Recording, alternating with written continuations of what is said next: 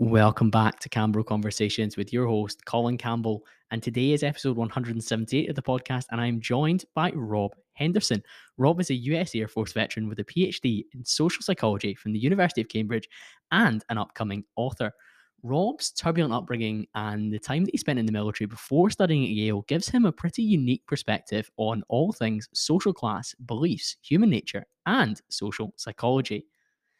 I've been a huge admirer of Rob's written work, both long and short form, since I first heard him interviewed back in early 2020. And I know that you're going to find this episode as fascinating as I did. In particular, you can expect to hear about how luxury beliefs have replaced luxury items as a means of showcasing status, how virtue signaling has a dark side, why some modern views on relationship structure and marriage fly in the face of all the data, and how shifting the language that we experience actually fails to deal with the problems that really matter. I suspect you're going to enjoy this conversation and be as intellectually stimulated as I was during it. And if you have enjoyed this episode, please do let me know at call.cambro on Instagram, or you can join my email list, which will be linked in the show notes, and email me direct. Today's podcast is sponsored and supported by the Young Entrepreneur Society, or YES for short. The Young Entrepreneur Society is the UK's most exclusive entrepreneur community where you can learn to create financial success in any industry you choose to through YES's Millionaire Coaching Network, private members club, and online business academy. The range of education and support within the academy is absolutely huge, including courses on sales and negotiation techniques, life mastery and mindset, social media marketing, property 101, and 100K fast track. Every single month, new courses are being added, including on e-commerce, affiliate marketing, and even on fitness. And there may or may not be a course on podcasting success coming very soon too. As a podcast listener, you can get up to 50% off the cost of access to the YES Academy or to YES Lite. If you're looking to start a business or you've already got one that you need to accelerate, then YES is the place for you. I've been behind the scenes as a member now since January, and I've benefited massively from courses on particular negotiation and millionaire networking, as well as the YES members group chat, where I'm surrounded by like-minded aspirational people, and that cannot be undervalued. You can get access to YES for the cost of less than a cup of coffee per week and use the code CAMBRO or CAMBRO Lite at the link in the show notes, which is bit.ly/YES CAMBRO, and that'll be linked in the show notes for you to get involved. This was a conversation I was extremely excited for. It took me a lot to prepare for in terms of intellectually, because Rob is an extremely clever guy, and I'm extremely excited to bring this episode to your ears, and I really hope you all enjoy it. The music's going to play, and you can hear from myself and Rob Henderson.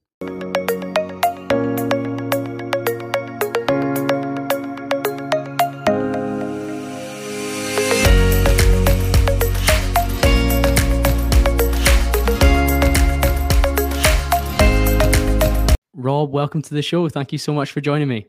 Hey, Colin, great to be here.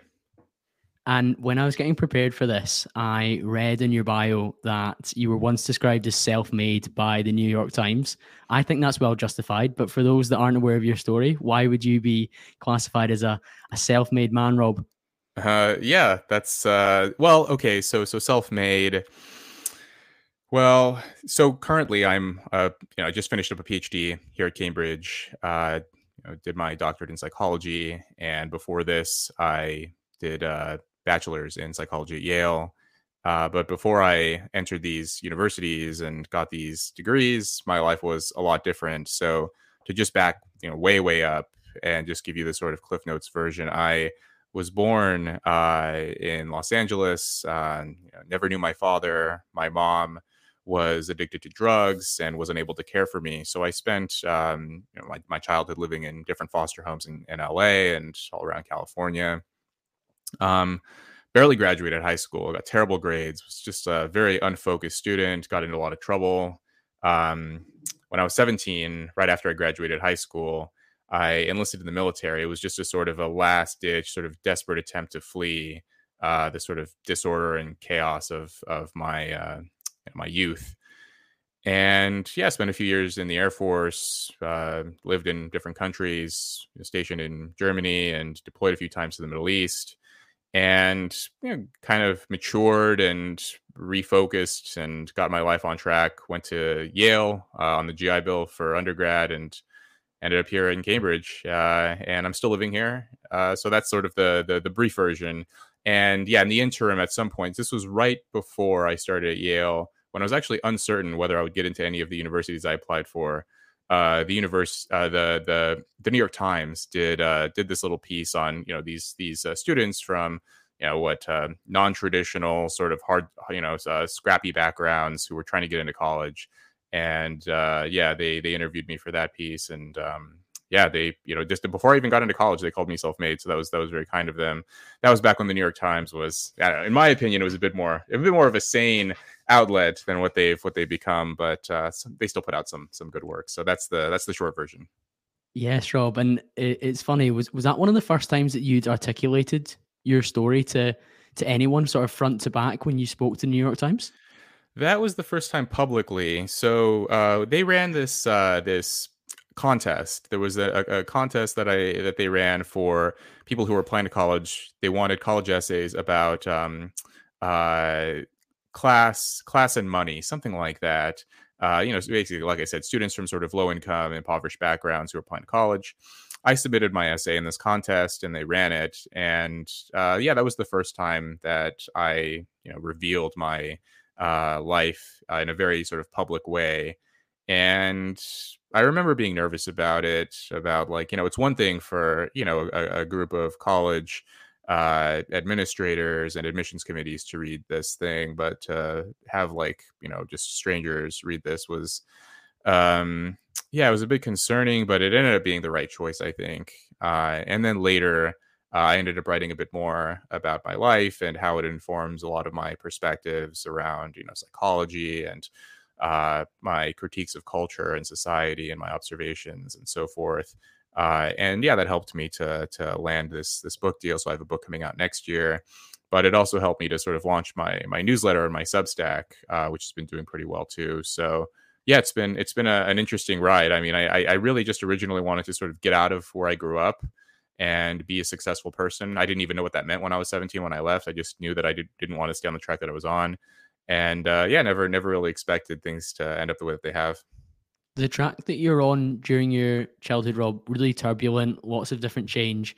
But when you've articulated that to the admissions at the college and then to New York Times, you probably become more aware of how potentially unusual it is versus some of your peers that are going to college. What was that like? Yeah, well, it really became apparent to me through sort of smaller interactions with some of the other students. So like, when I arrived at Yale, for example, I mean, I knew, it's not a surprise. A lot of the students at these kind of Ivy League universities, they come from rich backgrounds. I knew there was going to be this sort of economic class difference where, I grew up, poor slash working class, and a lot of these people came from, there's more students at Yale from the top 1% of the income scale than from the entire bottom 60%. And so I was aware of that, but then, smaller class differences seem to emerge, not related to economic class, but more to social class, sort of how they were brought up, sort of the cultural references they knew, and then how their families were formed too. I noticed that too, that for me, and I had 5 close friends in high school, and none of us were raised by both of our birth parents. I was raised in foster homes. I had friends raised by single moms, one who was raised by a single dad, another one who was raised by his grandma because his mom had been addicted to drugs and his dad had gone to prison. And so that was like the norm where I grew up in California. And then I found out that just about every student I ran into at Yale were raised by both of their birth parents. And that was a sort of a stark difference, that, oh, it's not just that they have more money, but their like whole entire early life experience was so much different from mine. So yeah, that was definitely something that stood out.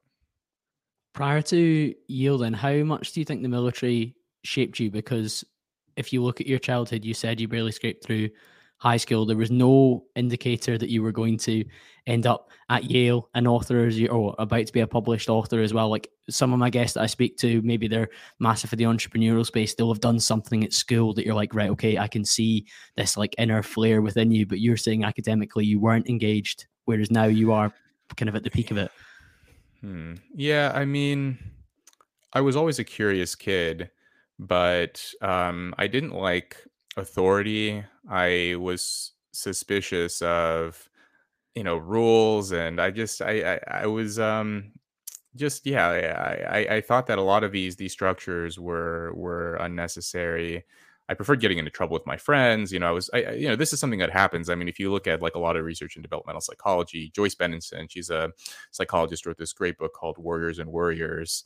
In that book, she notes how for young boys, when there's very little adult oversight or supervision at home, from parents or from caretakers, they tend to cluster together, and that becomes like their source of social support and stability, and how they sort of shape their identities. And in like very extreme cases, this can take the form of like gangs and violence and that kind of thing, or it can take like a slightly more maybe mild forms of like kids joining like skateboarding crews or sports, or JROTC, like these sort of like high school versions of like military preparation, those things. So for me, it was just me hanging out with like my other kind of aimless troublemaking friends, and none of us really had a serious interest in school. And it was just like that sort of young boy thing of like, school's stupid, oh, you care about grades, like that's ridiculous, like who cares? Like it was like, oh, laughing about not doing your homework, like that was very much the sort of mindset that I was in. But I still found the material of class interesting. Like I would read the textbooks, I would practice the math exercises, and I'd go to the school library sometimes and read books that interested me. So there was that sort of intellectual drive, and some of my teachers could recognize that too. But whenever they encouraged me to actually like focus and actually do the work, I just couldn't bring myself to There's do an it. element of pulling back because of its authority, like who the message comes from, rather than Yeah. and the messenger being the problem, not the message. That's well put. Just they represented authority or structure or something, and I didn't trust it. I didn't think that it was I didn't take it seriously. I've heard you say that you read quite harrowing or challenging life stories to try and contextualize what you were going through during your childhood. I think you said that you'd read Richard Wright, Black Boy, for example. So when I was listening to you speak about that, I was thinking, well, that is a man or a boy that is intellectually engaged with a text that is probably beyond what he's performing like in his academic classes. Yeah, I read quite a few memoirs when I was in middle school and high school, and even in my young adulthood. Like I remember I read "Man's Search for Meaning" by Viktor Frankl shortly after I'd enlisted. I was probably, I don't know, 18 or 19 when I read that one. But yeah, I mean, I read these books, and there was something maybe soothing about it to read people who had harder lives than me. Because my life wasn't particularly it wasn't easy, and I knew that there was something wrong, or something that I could just sense that the people around me, they were unhappy. The guys that I was hanging out with, and I worked too. So I worked as a dishwasher, I worked as a bagger at a grocery store, I worked with like older guys too in their early to mid-20s, and I could tell they felt that something was missing from their, they felt that their lives were not on the right track either. And then when I read these books with guys who had even more brutal lives than me, um to just know that they could rise above it somehow, that they could write about it in an interesting and articulate way to maybe draw some hard-won lessons from their experiences. There was something about that was really appealing to me, and I probably couldn't have expressed this to you. When I was 17 years old, if you had asked me, why are you reading this, I don't think I would have even been able to give you a what an interesting answer. It would have just been like, oh, just I don't know why, but it's just interesting to me. It's a cool book, yeah. It's a cool book, or this guy's cool, or there's some funny, like, I mean, Richard Wright's book, and like, there's just there was something thrilling about it too, to read about these people who've had such different lives than what I was experiencing. It's interesting what we're drawn towards as kids, and we were speaking before we hit record about like me kind of starting the podcast as my side project during the pandemic when I had more time. And as a kid, I was very keen to be a sports journalist. And I think the modern equivalent of writing match reports and doing interviews for newspapers is probably the audio version, which is now a podcast, where you interview people and you do you distill down information and you present it in this format. So it's interesting that you as a kid were reading these memoirs about challenging lives, and then you're going to be writing a book through that lens, which, albeit maybe not on the same level as Black Boy in terms of the story, there's elements of the struggle and the challenge, and then moving forward and pushing towards the where you've got to now. Yeah, I remember a while back I read Susan Cain's book Quiet, and she notes that one of the ways you can sort of, if you're sort of adrift and you don't know what you want to do for a career or what you want to do in your life, one of the things you can look at is what you were interested in when you were a kid. If you liked to draw when you were a kid, then maybe you were meant to be an artist. If you like to, bang on pots and pans in the kitchen, maybe you should be a musician or a drummer. And if you like to write or to give speeches or to tell jokes, a lot of those early inclinations can be useful indicators of what you truly enjoy doing, right? Because when you're a kid and you're just sort of free and you're uninhibited, and you don't yet have the sort of socialization and the peer pressure and the fear of judgment and anxiety and all those things that sort of come with puberty and with growing up. That's those are sort of reveal something about you that you may really take pleasure in. Agreed. No, I'll definitely bookmark that book to add it to the reading list. But Mm. you said as a kid you definitely weren't drawn to the military, but you joined the Air Force as a way of kind of getting out of California. How important was the military for you? Well, I wouldn't say that I was like unopposed. I just felt like indifferent or neutral to it. I mean, it was yeah. So I had there were two older males in my life who recommended it. So one was his history teacher that I had in high school, and he was like, he was an interesting teacher. I liked his way of teaching. He was like funny. He was charismatic. He wasn't like overbearing or gruff or anything. Like, he sort of talked to us as as if we were human beings rather than these sort of annoyances like some other teachers would. Um, and yeah, he recommended it to me, and he had been in the Air Force, before he became a teacher. And then there was so then my senior year of high school, the final year in high school, I lived with my friend and his dad. And his dad had been in the Air Force too, and he recommended it to me. And one of the things that they didn't like say, you should or they weren't overbearing about it. These were just like very gentle recommendations of just like, you're a smart kid, but you're just on a bad path right now. This may be a good option for you, something you may want to consider. And so I did. And so then, yeah, what did it do for me? I mean, so I guess it did do the things that you would expect, right? So the military did do things like, it taught me discipline. There was camaraderie, respect for authority, sort of learning to respect authority. Um, Working as a team taught me leadership, followership too. I mean, because everyone starts out as a follower. You start out like, the rank structure is very formal, and so it's literally like you're on the bottom of this totem pole, and you work your way up, and you sort of accrue the respect through this very formalized hierarchical system. But then, there's this other part of it too, where I think it's just, and this is me sort of putting on my psychologist hat, studying developmental psychology, evolutionary psychology. A lot of this is just, and you may be familiar with this, a lot of your listeners too, of, that basically the period of a young man's life when they're the most likely to cause trouble, both for himself and for others, is around 18, 19, 20 years old. Some psychologists refer to this as the young male syndrome. So if you chart a man's life, his entire lifespan, the period when he's most likely to get arrested, the period when he's most likely to, try illicit drugs, drink and drive, get into fist fights, get involved in anything sort of reckless or dangerous, is that sort of late teen, early 20s period. And what the military does is, at least for me, it takes a young guy out of situations in which he could do something catastrophically stupid. So one way I put it is that the military doesn't necessarily set you up for success so much as remove the chance for you to do anything that could catastrophically, just like wreck your life. Because the structure is so, I mean, it's so suffocating. Like every aspect of early on, at least early on when you're still in training, every aspect of your existence is tightly controlled. Your uniform, your bed, your cleanliness, hygiene, work, like everything. Things like if you fail a drug test, they make it. You just go to military prison, and and there's random drug tests. There's just everything is inspected and regulated and controlled.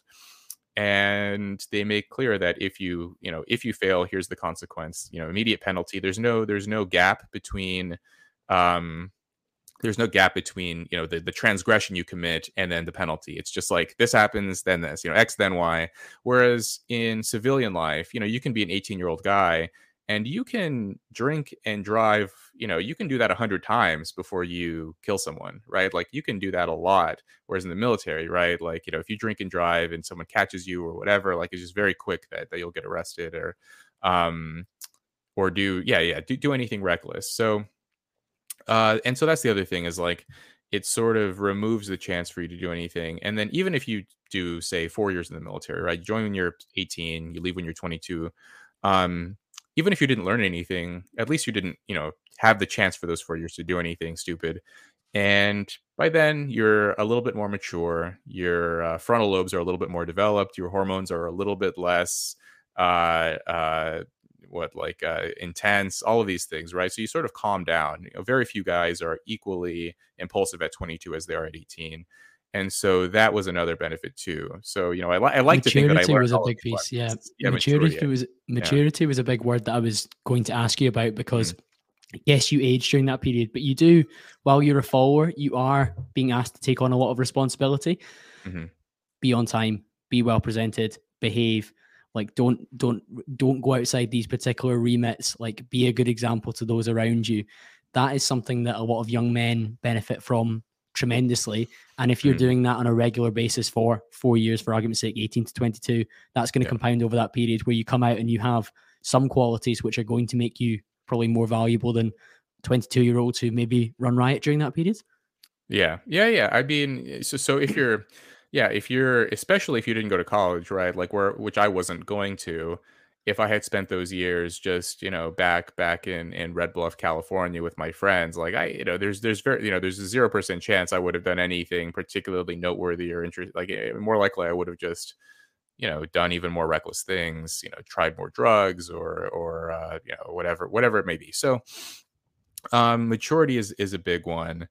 And yeah, so there were lessons that I learned, of course, and the experiences that helped to shape, my personality and the way that I think about the world. But then also just taking me out of the environment I was in and putting me around better people, around better peers, and then just allowing me to sort of develop and grow and mature without sort of acting on a lot of the impulses that I felt, like just like anyone else, like any other 18-year-old or 19-year-old, right? You still feel them, but when you're free in the civilian world, you're free to act on them. Whereas in the military, it's made very clear that if you do anything, the penalty will be swift and ruthless. And so it's better to just not act on all of these feelings you may be experiencing. What was the link then between you leaving the military and getting into Yale? What needed to happen to make that happen? Um, yeah, what needed it? Well, I was taking night classes. So the final few years that I was in, I was taking night classes sort of on and off. Um, and yeah, by that point, as my enlistment was winding down, I was starting to take myself and my life more seriously.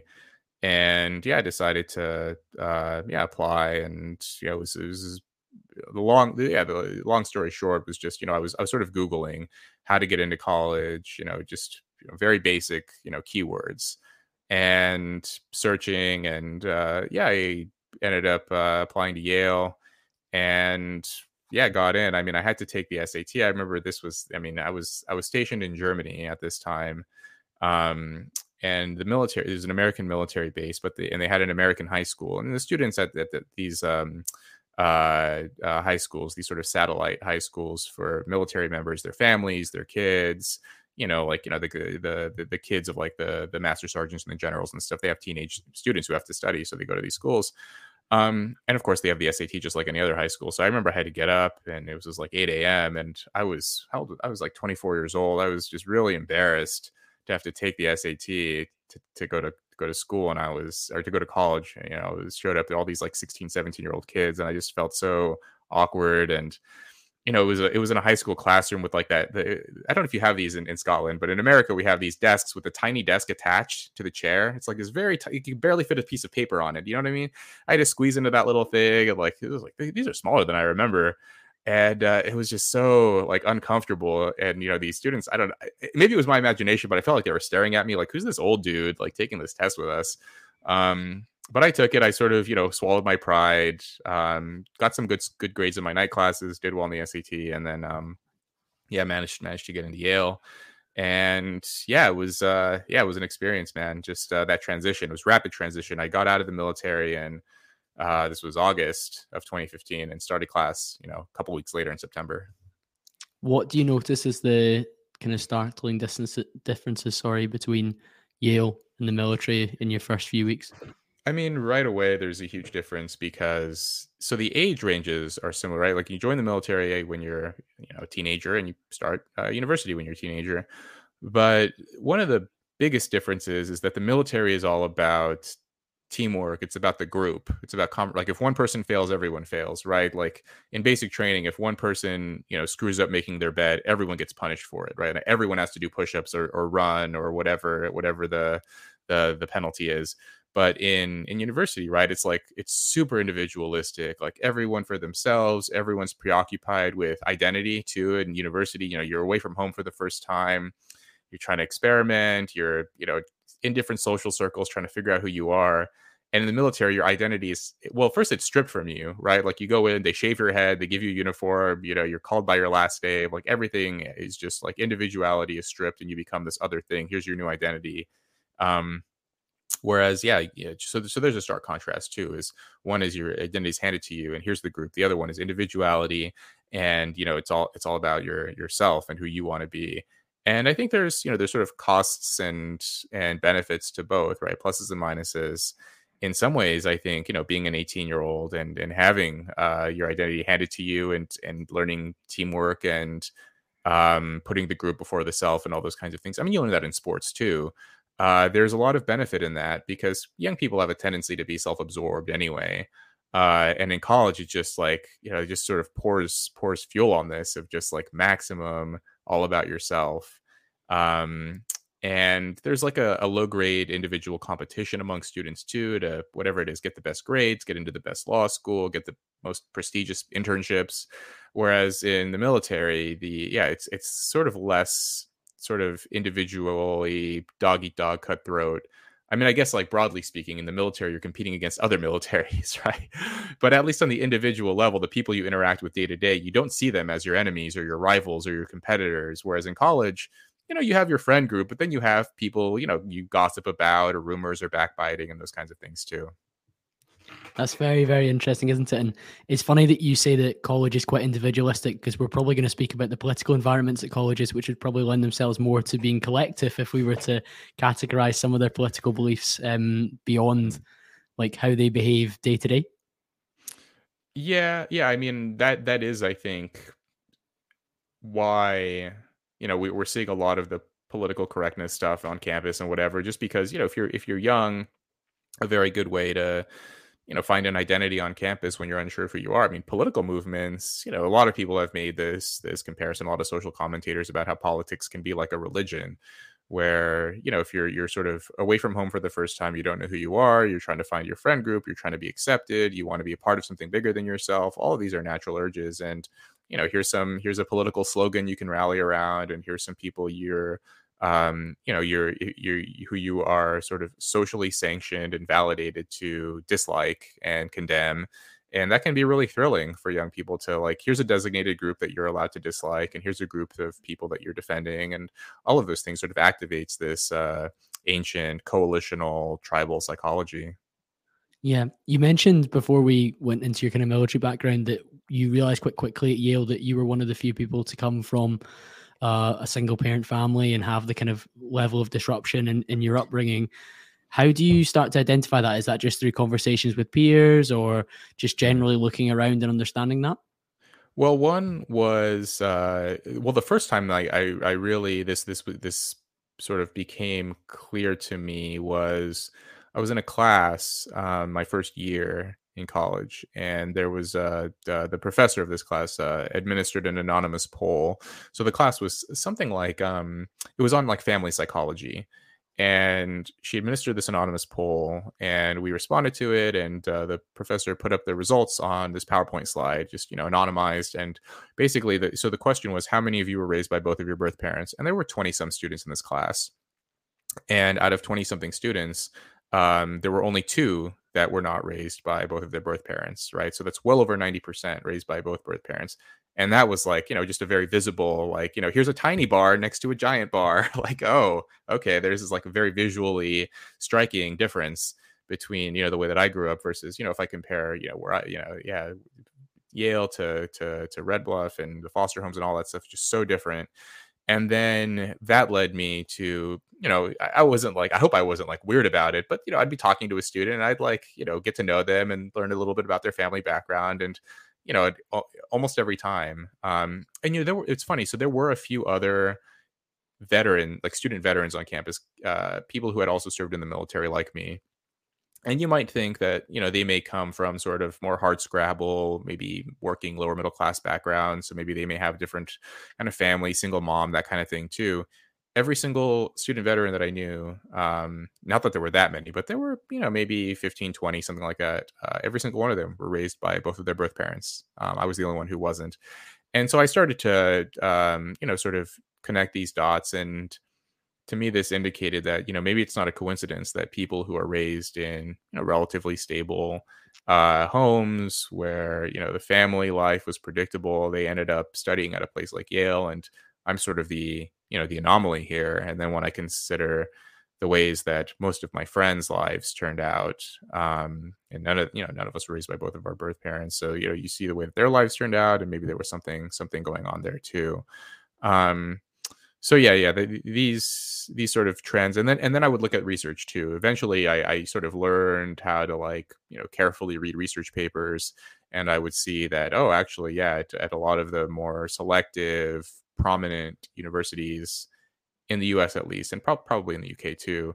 Yeah, students are raised in sort of two-parent homes, and very little in the way of like divorce or single parenthood or addiction or anything like that. Once you start to look at your anecdotal experience and then extrapolate it out through the data, it was bearing fruit that your hypothesis was probably correct, that the majority of people that would be attending these schools and having that level of academic achievement were from quote unquote more stable households. Yeah, And yeah. I think nowadays, even vocalizing that point to particular audiences, people would maybe push back on that and say, oh, that can't be the case. But the facts don't really care about how people feel about that particular statement, I suppose. Yeah, well, I mean, it's so funny because if you ask people generally, regardless of their politics or educational background, any of this stuff, if you just ask them like what, like for your own children, like what's the optimal situation? How do you want to raise them in terms of like do you want your children to see you and your spouse get divorced? Or would you rather, sort of stay together if you can make it work somehow, stay together and raise them that way?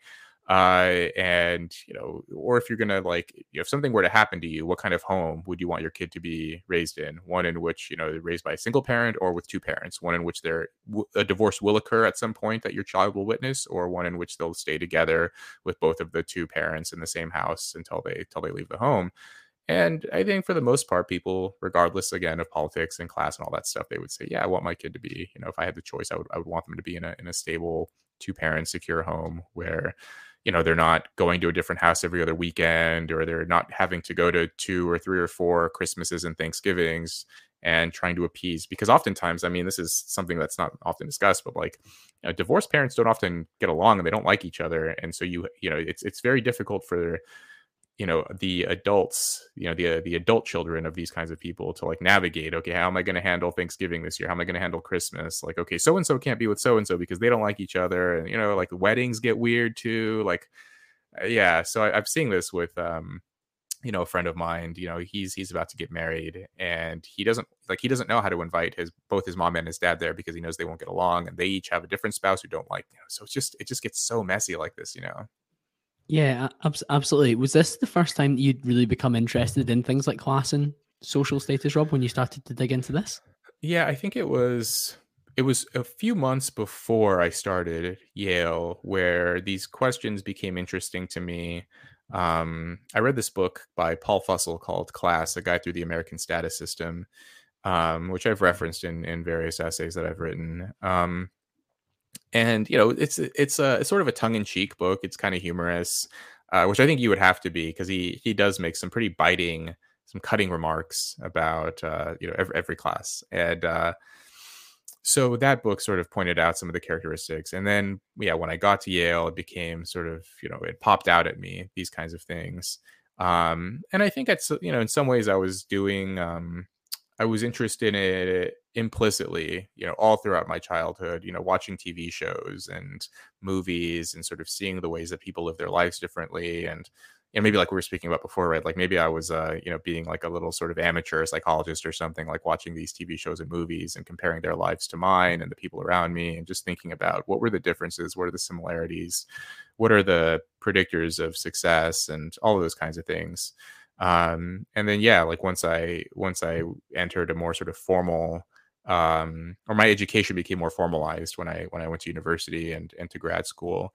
Yeah, I just sort of tried to connect these dots from my personal experiences and observations and my family and my peers. And then what does the actual research say? What did the studies say about, childhood poverty and predictability, family life, and so on? This topic is probably what you're most well known for in terms of your written work, where you've written about luxury beliefs. When did you start to formulate that, and what is that for the listeners that maybe haven't heard of it before? Yeah, luxury beliefs are ideas and opinions that confer status on the upper class while often inflicting costs on the lower classes. I formulated the luxury beliefs idea. Well, it initially started when I arrived at Yale. I noticed just how interesting and peculiar the beliefs were of my peers and of the professors and just the people who had grown up in sort of upper middle class environments in America compared to what I was seeing, um, back home. When I talked to my friends, when I talked to my family members, when I would talk to guys I knew in the military. And so, an example of this, we've been talking a little bit about family structure and stuff. So I remember I had this conversation with this female student at Yale. Um, and now, she went to law school, and now she works, she works for a technology company. She's doing very well. And I remember she told me, that I think marriage and monogamy, they're kind of outdated, right? Like these are kind of, these are sort of archaic patriarchal institutions. And it's so funny, we're talking about this. I just read this article, just came out in the New York Times this morning, saying that college educated people are more likely to say marriage is outdated compared to less educated people, despite the fact that they're much more likely to be married. This is the interesting thing: is if you look at marriage rates by education, college educated people are much more likely to get married and less likely to get divorced. But yet they also say that marriage is outdated or we should move beyond it, and so on. And so yeah, this young woman, her attitude was sort of characteristic of this. And then I asked her, well, like how are you, like what would I ask her, like how did you grow up? Because I was curious how she grew up compared to how I grew up, and she was raised by both of her parents, two-parent home. And then I asked her what she planned to do in her own life with her children. And I said, you're going to be a very successful person, but like, do you want to have a family? Like, what do you want to do later in your life? Just, yeah, I'll probably get married, settle down, have kids and stuff. And I felt like, okay, so on the one hand, she's saying marriage is outdated. Yet she herself benefited from this family structure. She's going to carry on these benefits for her own children, but her public official position is don't do these things, right? Like, I benefited from it. I'm going to give my kids this benefit, but no one else should, this is my sort of interpretation of it, is like, but no one else should be doing this thing that's very clearly beneficial. Um, and I saw this, more recently. I saw it with the defund the police movement. There were all of these, people who, journalists and people who, relatively affluent backgrounds, academics, and so on. A lot of people were championing this movement of defunding the police. And yet, if you looked at survey data, the people who earned the lowest incomes, the poorest people in America, were the most supportive of the police and the least likely to support the defund the police movement. And then you could see, like, when a lot of the police departments were reducing funding, rich neighborhoods in Chicago, in New York, San Francisco, a lot of these areas were hiring private security guards. They were hiring off-duty cops to patrol their neighborhoods, all this stuff. So it was very fashionable, right? This luxury beliefs idea conferred status to say, like, oh, the police, we need to get rid of them. We need to rethink and reimagine how we think about law enforcement. And then privately, they were just, using their economic capital to ensure that they lived in gated communities. They already live in relatively safe environments anyway. So, there's just all of these peculiar opinions that are at odds with the average person. right? I mean, this is very much a sort of a status signaling device. I think that if someone holds a conventional opinion that it's kind of common sense that you're going to need some police in society for it to function, a very simple way to elevate yourself above them is to hold the opposite opinion and do the sort of mental gymnastics required to make it sound like it's a defensible position.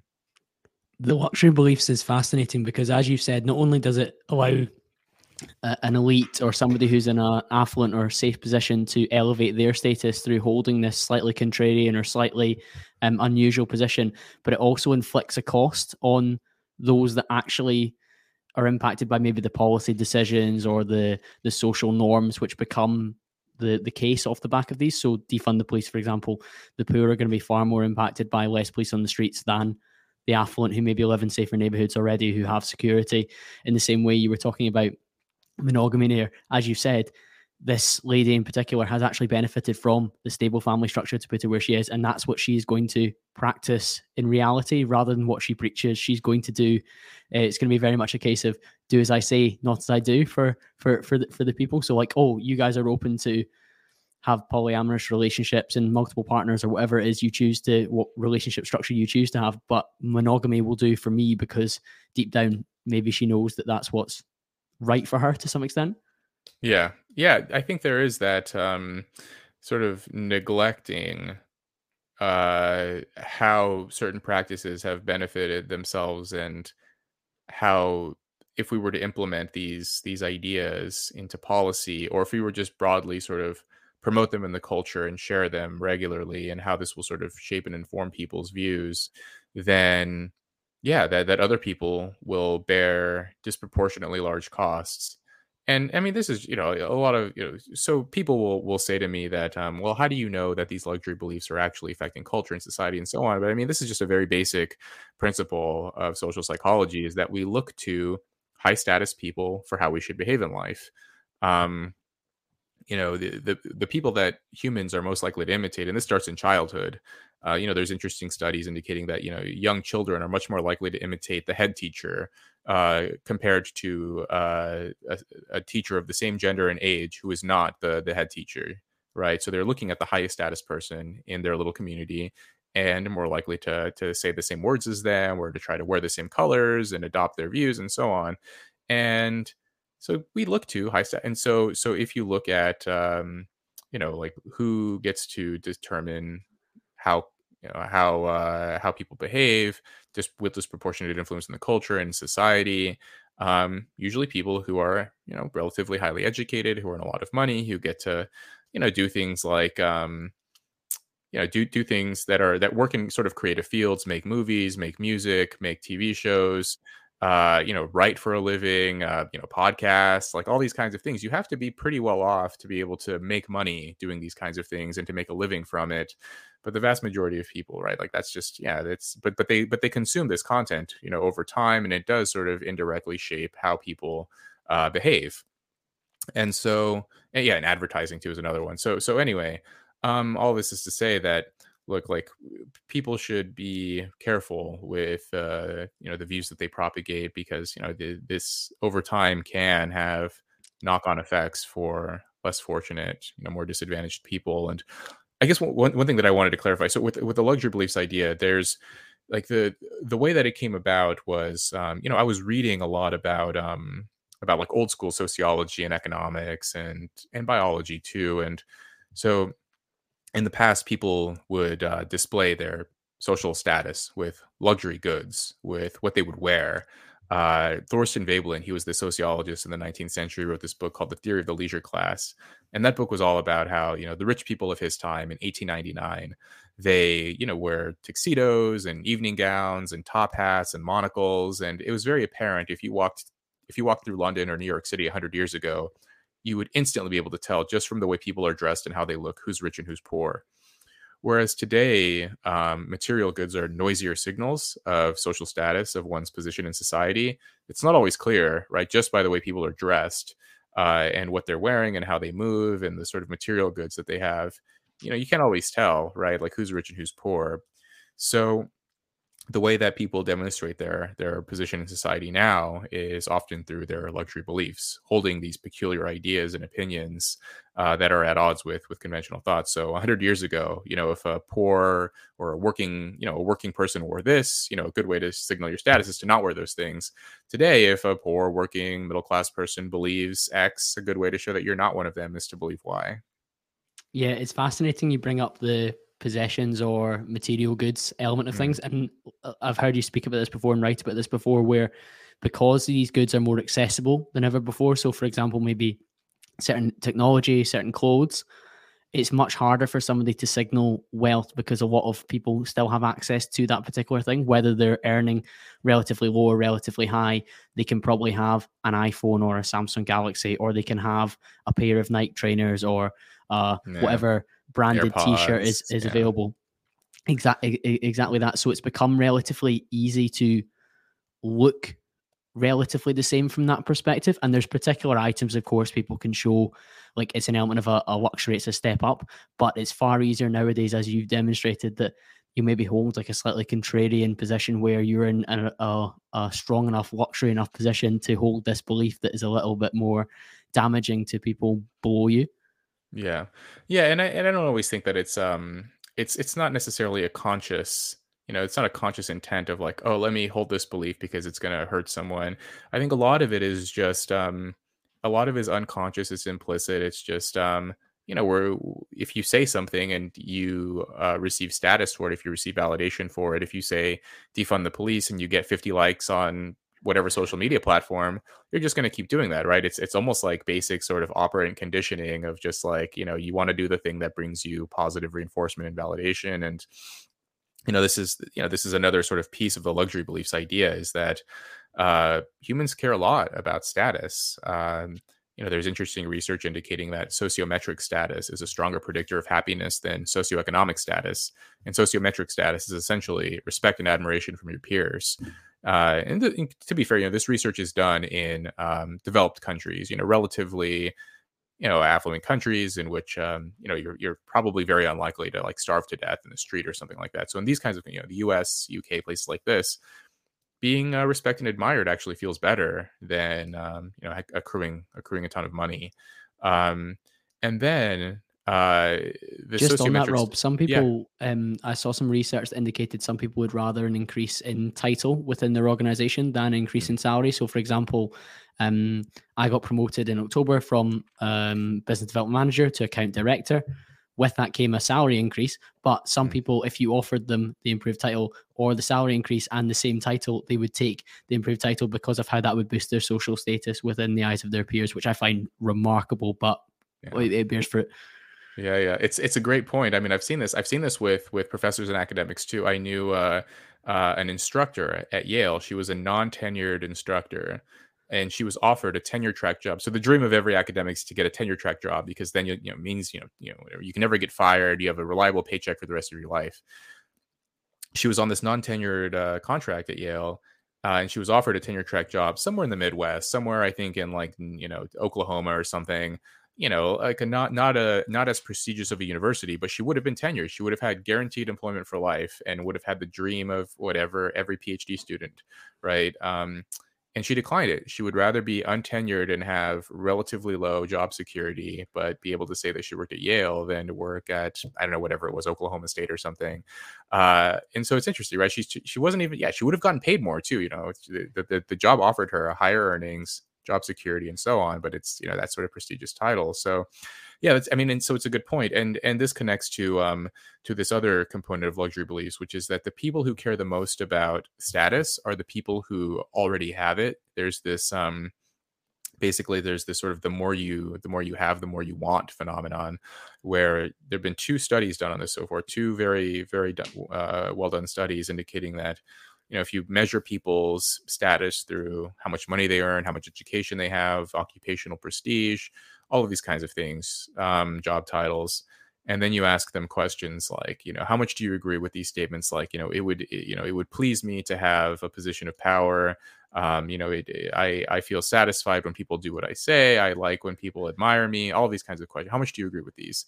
The people who have the most status are the ones who crave status the most. And they're most likely to agree with those kinds of statements, which is kind of to me, at least at first, it was a little bit counterintuitive because you might think that it's the people who are at the bottom of society who would crave status the most, right? Like the person who's just sort of barely getting by, doesn't have a fancy job title, who's just trying to make ends meet. They're the ones who are sort of dreaming about, having power and influence and status and so on. But that's not the case. It's the people who have it already, who really want it more, and so this is a sort of a pitfall of status, is that because it's not like money, right? Like it's this immaterial thing that lives in the minds of other people. There's always this sort of precarity about it, this uncertainty of like, do I really have as much status? Whereas money, it's like you can look at your bank balance or whatever and say like, oh, there's how much money I have. Good. With status, you can't really know for certain what it's like. Although nowadays things may be changing, right? Where with follower counts, I notice like a lot of people. There's this interesting thing now. I haven't really explored this idea in depth anywhere else, but this is just this idea of like followers as a quantification of status, and it's more acceptable, right? Like if I were to just like tweet a screenshot of my my bank balance or how my portfolio is doing or something, there's something crass about it, or something like, oh, like this is kind of like tacky. But if I were to like take a screenshot and highlight my follower count, like I think that's kind of, I think some people may think it's tacky, but I think it's much more acceptable, right? Particularly if you hit a milestone, you celebrate it and people celebrate that too. So imagine doing that for money, right? Like, hey, $1 million in the bank, everyone. Yeah. That's a really good point. I do think there's an element of luxury beliefs around people not talking about money so much as well. So one of my friends, Richard Dixon, he's been on the podcast. He's a young entrepreneur, came from nothing, became a millionaire at 25. He talks about the working class sometimes being berated for having an obsession with money. And he said that most of the time when he was growing up, the vast majority of problems and fights that he saw amongst his friends, his families, his peer group were income related problems. So if there was more money available to move them to a particular level, that would be vital. And when I had a guest called Daniel Crosby on the show, who is a behavioral finance analyst, he was sharing that when you hit £75,000 per year income, that's when you kind of hit like peak happiness from the amount of money that you have, and anything after that is kind of a diminishing point of diminishing returns. But the vast majority of working class people are nowhere near that 75. So for them to want more money, it probably will alleviate some of their problems when it comes to shelter, food, bills, anything that would come up. And I do think from an elite perspective, there's an almost belittling of working class people, sometimes having a bit of a fixation around they want to earn more money, they want to have more access to resources. Yeah, that's a good point. I mean, I've seen that. Yeah, I've seen that both in the U.S. and here in the U.K., where sort of overtly discussing money is frowned upon. Whereas in the working class, like it is a topic of constant discussion, right? Because like if you're just sort of barely getting by, and it's something that's on the top of your mind, like how much money do I have? Do I have enough? Like when's the next payday? When's my next paycheck coming in? When's rent due? When are these bills need to be paid? Like what can I defer till next week? Whereas, yeah, like when you have enough of it, and I'm sort of experiencing this, as I've sort of gotten older and become a little bit more successful, realizing that like it's just a completely different feeling to not have to worry about money. It's just it's liberating in a way that when I was a kid, it was just something that I, yeah, it's just a different existence. So it's interesting. You brought up the point. Was it Crosby who made up or brought up the point about 75K? There was a study that just came out last week about that question about money and happiness on that specific study too. So Daniel Kahneman, the guy who wrote Thinking Fast and Slow, he was an author on that original paper. It came out, I think, about 10 years ago, about how beyond 75K a year, people sort of the happiness doesn't increase much more after that. Well, so Kahneman teamed up with some other researchers, and the latest. So and they reanalyzed some of the data and using more sort of sophisticated statistical techniques and so on. But basically, what they found is that there is actually a sort of a linear relationship between income and money for most people. Actually, beyond 75, if you keep making more money after that, most people will actually keep getting happier. But there is a relatively unhappy 20% of the population who are just sort of chronically unhappy, this bottom 20%. And for them, they do keep getting happier until they hit 75K, and then it sort of levels off. where there's this sort of ceiling for them, this sort of unhappy crew. You give them more money, they get a little bit more happy, then they hit 75K, and then it levels off. But for about 80% of the population, actually, It more keeps money going. does it keeps going. It's kind of a sad thing, right? Like, because I believe 70, it's a neat, like, the original idea was neat, like, beyond that point, we need, it's not all about buddies. I think, yeah, maybe yeah, maybe it's, yeah, this new finding, I think, to me makes a bit more sense, that maybe there is a crew out, like a small subsection of the population where money doesn't really seem to do much more.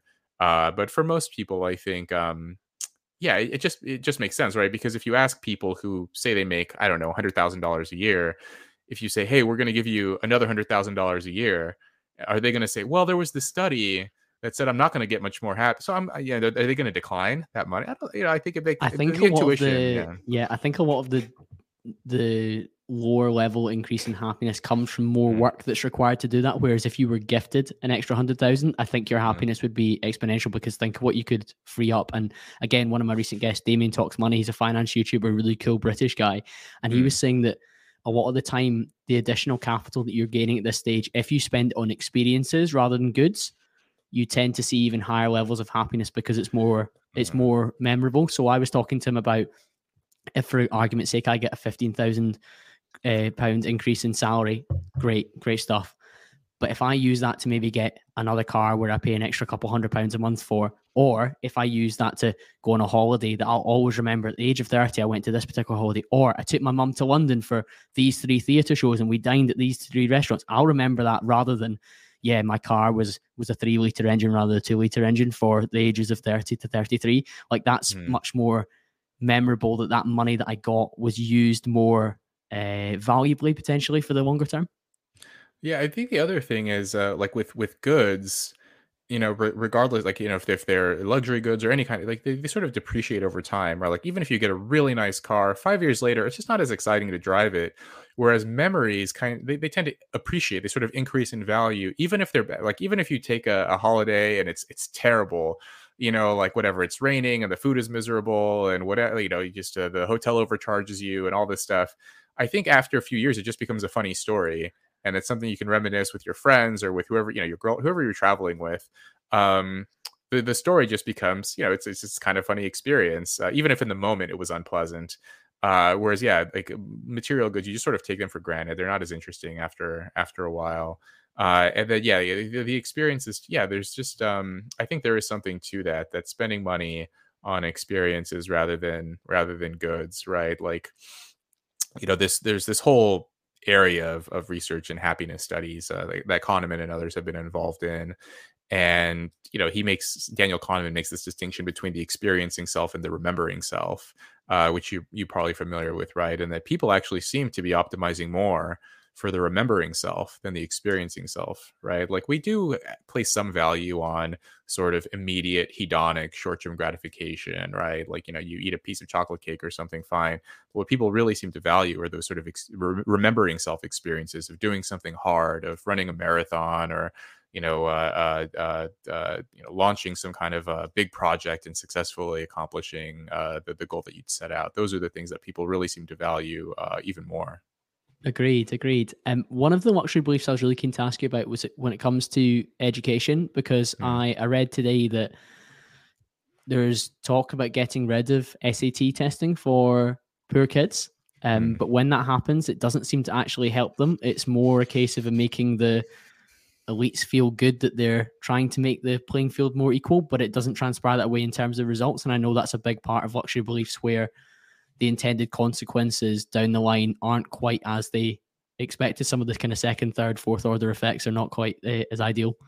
Yeah. Well, yeah, I strongly disagree with the idea that people should, or that university should eliminate standardized testing. I think it's a huge mistake. I mean, just, like, very simply, like, regardless of whatever politics concerns and so on, like, why would you intentionally reduce the amount of information you have about a person, right? Like, if you're an employer, why would you, evaluate a candidate with one arm tied behind your back? Like, why would you want to remove potentially useful information about someone? And of course, like what could be, obviously, like test taking ability is going to be relevant for an institution of higher learning. Like how well, because the SAT just tests like your sort of basic reading, writing, and math skills. Those things might might be relevant for how well a student's going to do in a university. So it's just flooring me that they would even consider this. But yeah, a lot of Columbia University, one of the first, the first Ivy League universities doing this. A lot of other places have done this or experimenting with it. It's a luxury belief because yes, people who are implementing it get to pat themselves on the back and feel good. But if you think about, the variety of experiences of teenagers, poor working class teenagers, various situations, I wrote about this recently, and it's being republished tomorrow in the Free Press. Suppose that you're a poor teenager in a dysfunctional environment, and your parents are absent or checked out, or you're growing up in foster homes. You're just in a situation where there's not a lot of adult oversight, and you have younger siblings that you have to take care of. You're working a part-time job to make ends meet, and you have all of these demands for your time, and so you just don't have the ability to devote resources to doing all of your homework, dotting every I, crossing every T, following up, and doing all these high school projects and so on. But you can set a couple of hours aside in an afternoon and take the SAT. And if you receive an outstanding score, that's going to open a lot of doors for you that weren't open before when you weren't able to get top marks in every single class. And those are the students that will, basically be weeded out of the selection process for universities. And to me, like it connects a bit to my own life. I mean, I didn't really understand my own academic potential until I took a standardized test to join the military. So we take the ASVAB. It's the Armed Services Vocational Aptitude Battery, and it's just basically a standardized test. Test a lot of the same things that the SAT tests for basic reading, writing, and math skills.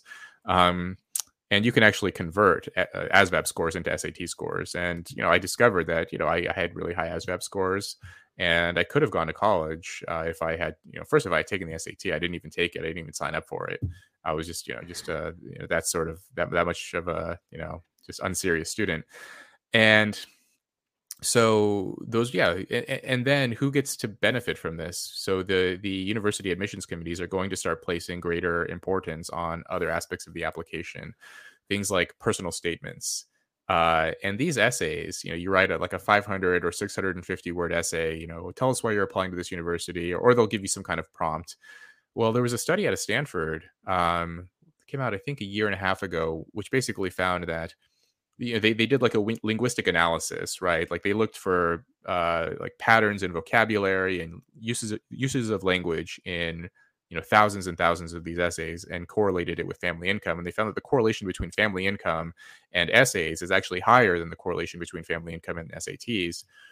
And to me, the reason is probably most likely that if you if you come from a relatively affluent background and you have educated parents, you have all of these people who can help you to tutor you into writing an essay that will sort of shape it to be pleasing to admissions committees using the right buzzwords. I mean, famously, this was a few years ago, there was a student who applied to Stanford.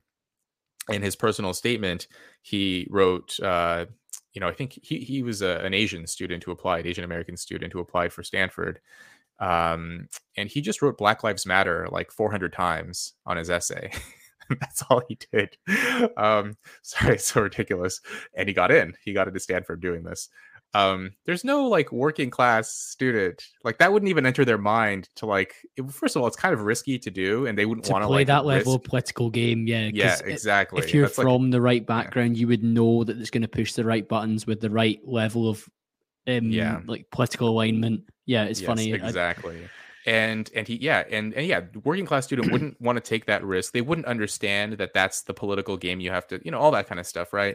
And so so there's the essays, there's the recommendation letters. This is the other element. They're going to place more importance on recommendation letters. If you're a student from a rich background, you just have your parents are going to have connections to well-known, prominent people, senators, CEOs, whoever, some other famous professor.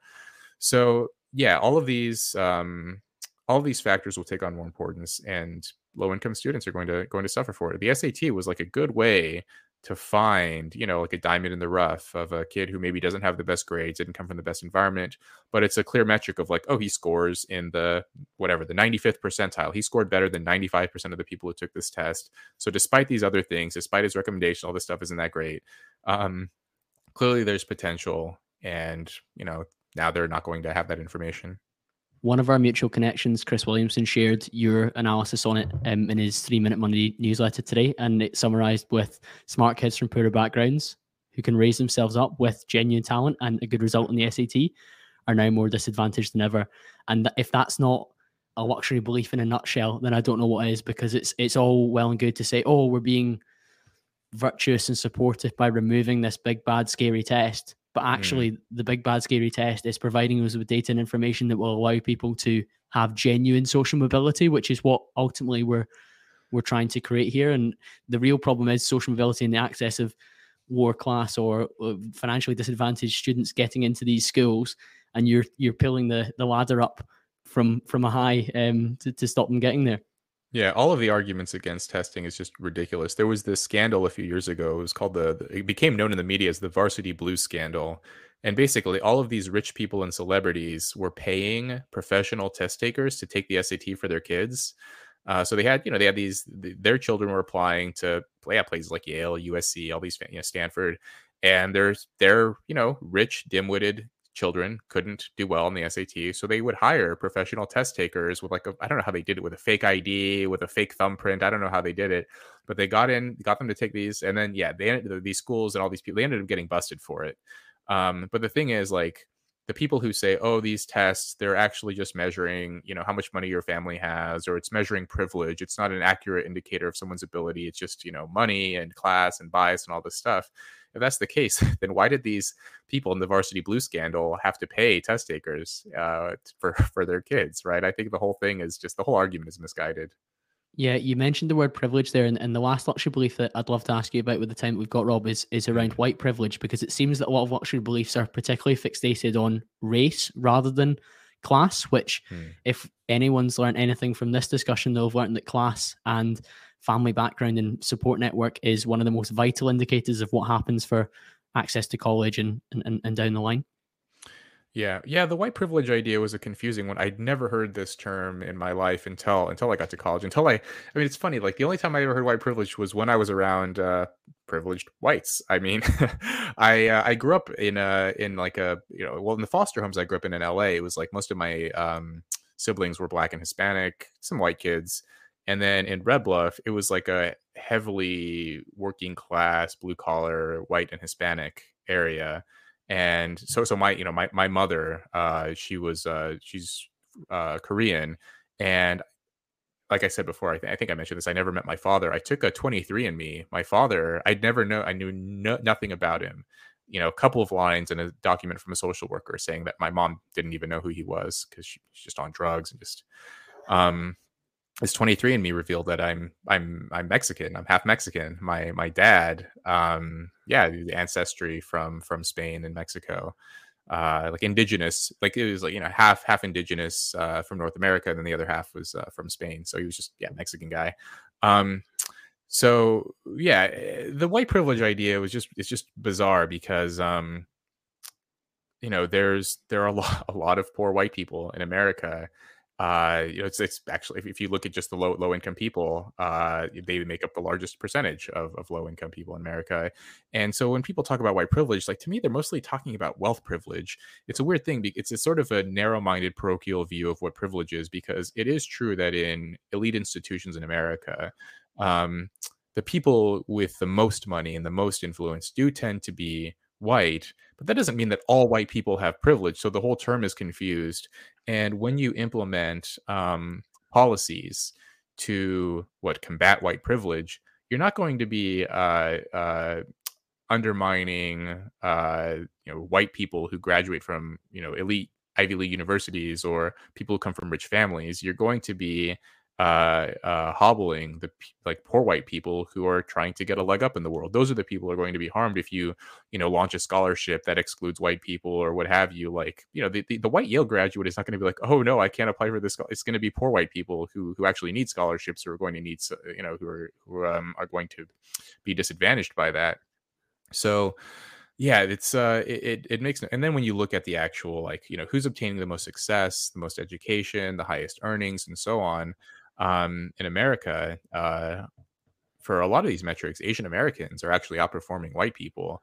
Um, and so, and, if we live in a society that privileges white people above everyone else, how is it possible that um, these non-white people are outperforming them on tests, on educational markers, on occupational prestige, all of these kinds of things.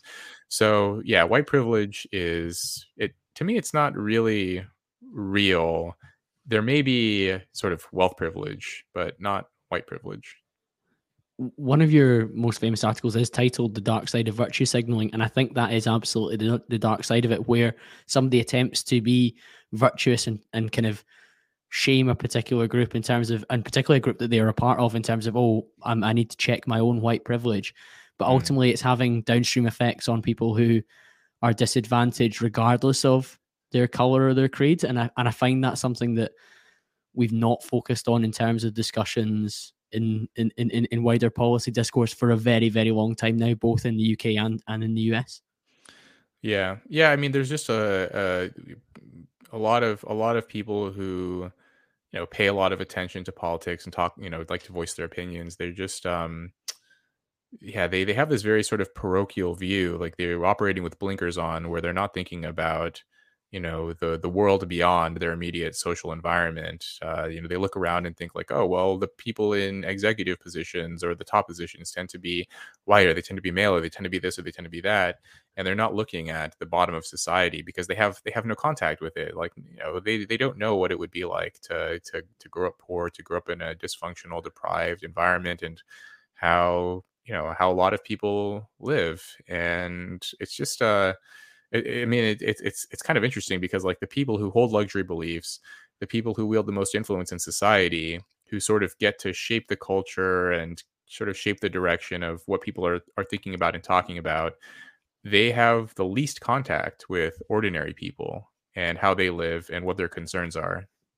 It's detachment from reality, and like, we talk about woke and anti woke, but I quite often talk about based and debased, because I think if you become debased from the reality of normal people and some of the language that they use and some of the problems that they encounter, then of course in your, I don't want to say ivory tower, because a lot of the people having these conversations aren't even in ivory towers. They're just slightly above the average, and they're able to kind of look down and almost talk about these problems that they don't quite have a full grasp on. And language is another thing, but that'll be a full other podcast we could go into on that, Rob, when it comes to some of the Yeah. language that I've heard. Like I was telling you before we hit record that I studied politics at the University of Glasgow, and now I finished in 2014, so that was quite a long time ago. But as I was leaving, some of the language was really creeping in, where I felt it was almost exclusionary on purpose for us to have debates. So I would have conversations, and if you use the wrong term around, say,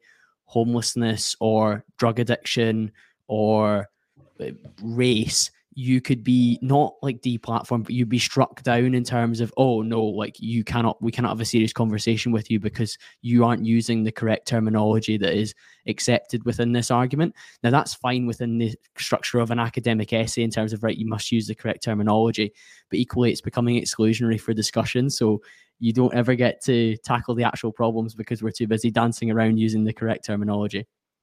Yeah, it's a lot of that is a signaling game to show that you're sort of up to date on the latest information. It shows that you're informed, that you're educated, and all these things. But to the people who actually are homeless or addicted to drugs, like they're not going to care what a bunch of college students, like what terms they're using. Just like in the U.S. at least, there's this movement to change homeless to unhoused. But if you actually if you find a homeless person on the sidewalk and say, hey, guess what, I got news for you, you're not homeless anymore, you're unhoused, is he going to say, oh great, like you have a new name for me, perfect, now my life is so much better? No, like how do we actually solve homelessness? It's not going to be by starting to call them unhoused. And I mean, if you hang out with drug addicts too, I mean, I have friends who've been in drugs and been to rehab and all this stuff. Like they use a lot of the terms that a lot of like university students and graduates would be horrified by, like calling someone a junkie, right? Like they call themselves junkies. Like this is like, that's just like life on the street. That's life at the bottom. Like that's just how people communicate, is this very blunt, unornamented language. And yeah, there's just not that sort of concern around signaling and being informed and all those things. A lot of it is just very unhelpful for the problems that I think and hope that a lot of people are trying to solve.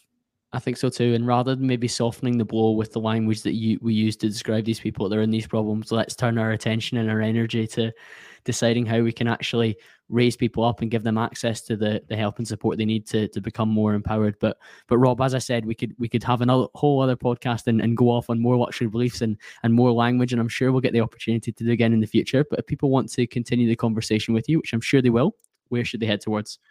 You should go to my Substack, robkhenderson.substack.com. Just Google me, Rob K. Henderson. And yeah, I'm on Twitter as well, at Rob K. Henderson. Rob, that'll be linked in the show notes. Thank you very much to you, the listener, for joining me, and I'll be back to speak to you all again very, very soon.